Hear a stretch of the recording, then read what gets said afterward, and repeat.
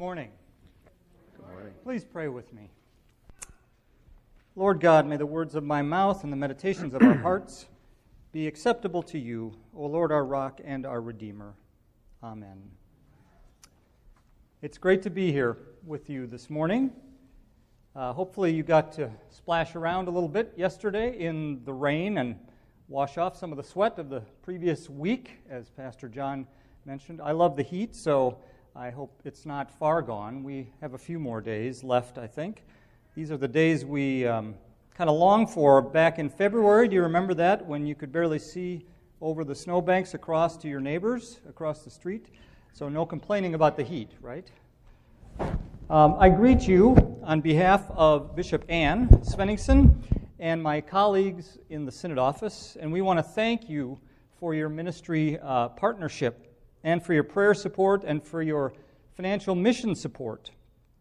That allows us to work with the 143 congregations that make up the whole Minneapolis area synod, which is basically the western half of the metro area. It allows us to work with all those congregations in partnership to reach people with the life-giving grace of Jesus Christ. And I'm always honored to have Pastor John invite me to hear God's word with you and be here and worship with you, and it's good to have you here today as well. Though I have to say, I wish there would have been a little bit friendlier of a gospel reading maybe to reflect upon with you, and I'll tell you why. The story of Mary and Martha is certainly a well-known one, I think. How many of you have heard this story before? Sure, many of you have. It's been used throughout the centuries to contrast the behavior of two sisters who found themselves in the presence of Jesus. And they kind of embody different ends of a spectrum, right? One is busyness, the other is faithfulness. One is work, another is rest. One is being consumed by the present, whereas the other is being concerned and open to the future. And at various times, each of us might identify with one or the other of those sisters more closely. We can relate to Martha when we feel like we're the only one in the room trying to get something done, or we can relate to Mary when we feel like we need to put everything aside in order to listen for a new truth or insight coming our way. But there's also some interesting sibling dynamics going on here between them. Some might even say some petty sibling dynamics. Now, I was an only child, so sibling dynamics are kind of a foreign concept to me. It's been enlightening to experience them as I've watched them play out between our two children, who are now, as about a month ago, both teenagers, which I can hardly believe. Actually, I thought I might get some insight from them as I prepared to be with you today. Last weekend, we were out of town at the lake, and we missed church last Sunday morning. So when we got back Sunday night, I asked my wife Lisa and our kids to read through this text, this Mary and Martha text with me, and talk about their impressions. I wish I could say that it was a lively conversation, but it was kind of slow to get going. My 13-year-old daughter, Nora, said it totally didn't seem fair that Martha was doing all the work, but Mary was the one who Jesus praised. And that's a great point, right? And after a few more comments and a few more awkward moments of silence, my 15-year-old son, Evan, finally said, I don't really get this. And I don't even really know why it's in here. I mean, what's so important about Jesus talking to two sisters about housework? Okay, well, that's maybe a fair question. Evan was recently confirmed, so he had just spent 3 years in confirmation classes looking for great meaning in the stories of Jesus, the parables that Jesus told, the miraculous healings, the arguments that Jesus had with religious and civil authorities. But here Jesus is asked to intervene in a minor squabble over how the housework gets done and who's going to do it. I have to say there is a slight irony here in that Lisa and I sometimes feel like divine intervention is needed in our household when disagreements arise about housework, about whose turn it is to do dishes or clean the bathroom or help with the laundry, and when those tasks are to be completed. It's not only who, but when, right? And she and I are included in that. I'm sure some of you maybe can relate to that. I see some heads nodding. But ultimately, I realized that Evan's question was a good one. What's so important about Jesus talking about housework? Why is it here? There are a few ways we might get at that question. And in fact, scholars and theologians have interpreted this story in different ways, really throughout the centuries. I want to share just a few of these interpretations this morning with you, and I'll do that in an order that I find the least helpful to understand this to the most helpful, so that we might understand what is going on with Jesus here. The first interpretation I'm going to just call the pooh-pooh perspective. Some have said that Jesus was just pooh-poohing Martha and diminishing the significance of her work around the house. Even though she was providing hospitality to Jesus and Mary and serving them as guests in her home, Jesus said, "Martha, Martha, why are you distracted by so many things?" Some have even suggested that Martha should have been ashamed not to recognize it was time to put down the broom and the oven mitts for just a few minutes to pay more close attention to Jesus. So unaware was Martha that she had the audacity to ask Jesus to get her sister off the couch and come and help her out. Why was Martha such a whiner? So the interpretation goes. But that perspective seems to be a little bit misguided, I think, when we look at what has just happened before this story.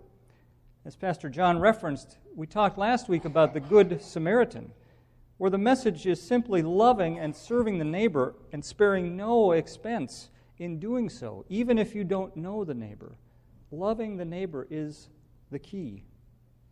And right before that Good Samaritan story was the story of Jesus sending out 70 disciples 2 by 2 and telling them to go only where they were invited and to receive the hospitality of the hosts in the homes where they went. Service to others is always a priority in the teachings of Jesus.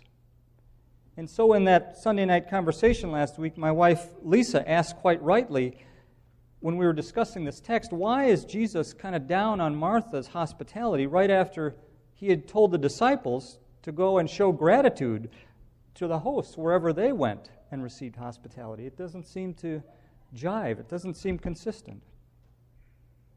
Well, another interpretation of this story is that Mary really is the only sister to be admired in the story. Mary immediately sensed the importance of Jesus' visit to Martha's house, and that was great. And she certainly sensed the importance of the moment, but do we need to shame Martha in order to elevate Mary? I don't think so. This either-or perspective doesn't take into account the importance of Christian hospitality at all times and in all places. Here at Mount Carmel, I know that you understand that importance. I'm reminded of it several times a week when I walk by here with my dog and read your sign that says, "Come to church on Sundays, we have cookies." By the way, does anybody take you up on that still? I'm wondering about. That's a great tool of evangelism. But even more significantly, I think you understand hospitality to those who may be more on the margins, providing interpretation for Spanish speakers, and providing copies of sermons for the hard of hearing. That is true hospitality in the Christian sense. Now, this either-or perspective, either Mary or Martha, doesn't take into account the fact that while we need to spend time in contemplation and devotion to Jesus, we also need to put our faith in action through deeds of love and service to the neighbor. So let's shift this either-or perspective from just Martha or just Mary, or even Martha and Mary together, to Jesus. This passage in Luke comes one chapter after the point in Jesus' ministry where he has set his face toward Jerusalem. This happened in chapter 9 when Jesus decided it was time to be done roaming throughout the countryside, teaching and healing, and he needed to turn and set his GPS directly toward Jerusalem, where he would face his ultimate fate, where he would complete his mission, where he would become the Savior that God had promised. So when we see how Jesus treated Martha in this story, which seemed a bit harsh maybe and uncaring, we might excuse him just a bit. You see, he was laser focused on what was lying ahead of him.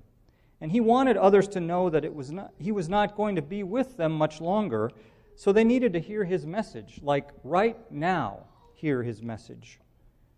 And Mary understood this, while Martha had to be kind of shaken out of her state of busyness to hear that. But in this story, Jesus also blessed Mary and Martha with a new perspective, a new way of being, one that liberated each of them from some of the social norms and gender assumptions of that day. Actually, they were norms and assumptions that have persisted for about 2,000 years and have only recently started to change in significant ways. For example, back then, men were the ones who got to sit at the feet of Jesus to learn and absorb his teachings and his holiness. And then they would pass them on to others. But here, Mary is honored by Jesus as the one who is listening and learning.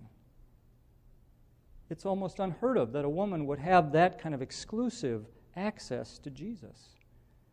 This year, as we celebrate the 50th anniversary in the ELCA of women's ordination, it's good to know that all are welcome to listen and respond to God's call to ministry. Likewise, back then, women were the ones expected to provide hospitality, and it was usually to men. Here, Jesus liberates Martha from that strong cultural expectation by saying she should come and listen also to him. Thankfully, we now see men serving in the kitchens of our churches and in the Sunday school rooms with the kids, while women are serving on church councils and other positions of leadership, and I think that's progress, right? Well, I think it's helpful for us to step back for a moment and reflect on the times in our lives when we are open to the listening and leading of God's Spirit and feel really connected to God's presence. And then those other times when distraction and busyness dominate our thoughts and actions, and we need to be shaken out of our preoccupations. Do you find yourself in one of those places or the other these days? Are you feeling like you're kind of in a divine flow right now, attuned to the promptings of God? Or do you feel distracted and perhaps overwhelmed by life's demands? I want to do something maybe a bit risky here, but I'm going to ask for a show of hands. Who feels like they really are in great flow with God, really attuned to the promptings of God's Spirit? Any of you? A few hands kind of go like this. How about any of you feeling really distracted and totally not knowing what's coming the next moment or the next day? Wow, a few more decisive hands go up. Well, now I'm going to honor what I said earlier, that life isn't always a series of either-or choices. How many of you feel like you're sometimes locked into God, but also totally distracted, maybe on the same day? All right, there's a few more of you who reflect that. Well, that's probably not surprising. I mean, it's easy to kind of characterize our culture as overly busy and distracted, because it is true. Recently, I came across a term that hits way too close to home for me, because I feel like it describes me. Linda Stone, who's a former Apple Computer Company executive, has identified a behavior that she calls continuous partial attention. Continuous partial attention. Kind of a self-explanatory term that she describes this way. Like so many things in small doses, continuous partial attention can be a very functional behavior. However, in large doses, it contributes to a stressful lifestyle, to operating in crisis management mode, and to a compromised ability to reflect, to make decisions, and to think creatively. In a 24/7 always-on world, she says, continuous partial attention used as a dominant attention mode contributes to the feeling of being overwhelmed, overstimulation, and to a sense of being unfulfilled. We are so accessible, we become inaccessible. That's quite a statement. We are so accessible, we become inaccessible. For some people, busyness and this continuous partial attention is often a necessity to balance the demands of life, to meet basic needs, especially for those who are economically challenged. They need to be on all the time just for their survival. For others, this might be kind of an escape or a coping mechanism to deal with difficult situations.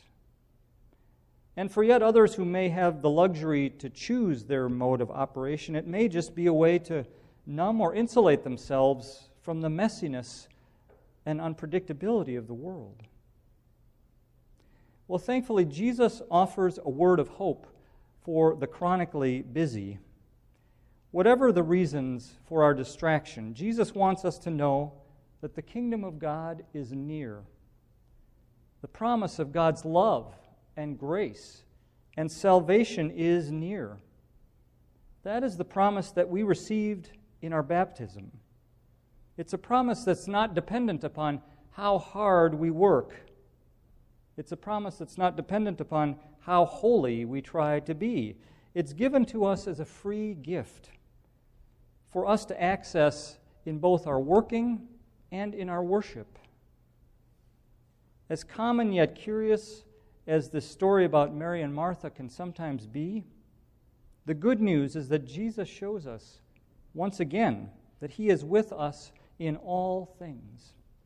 And that is the one thing that can never be taken away from us.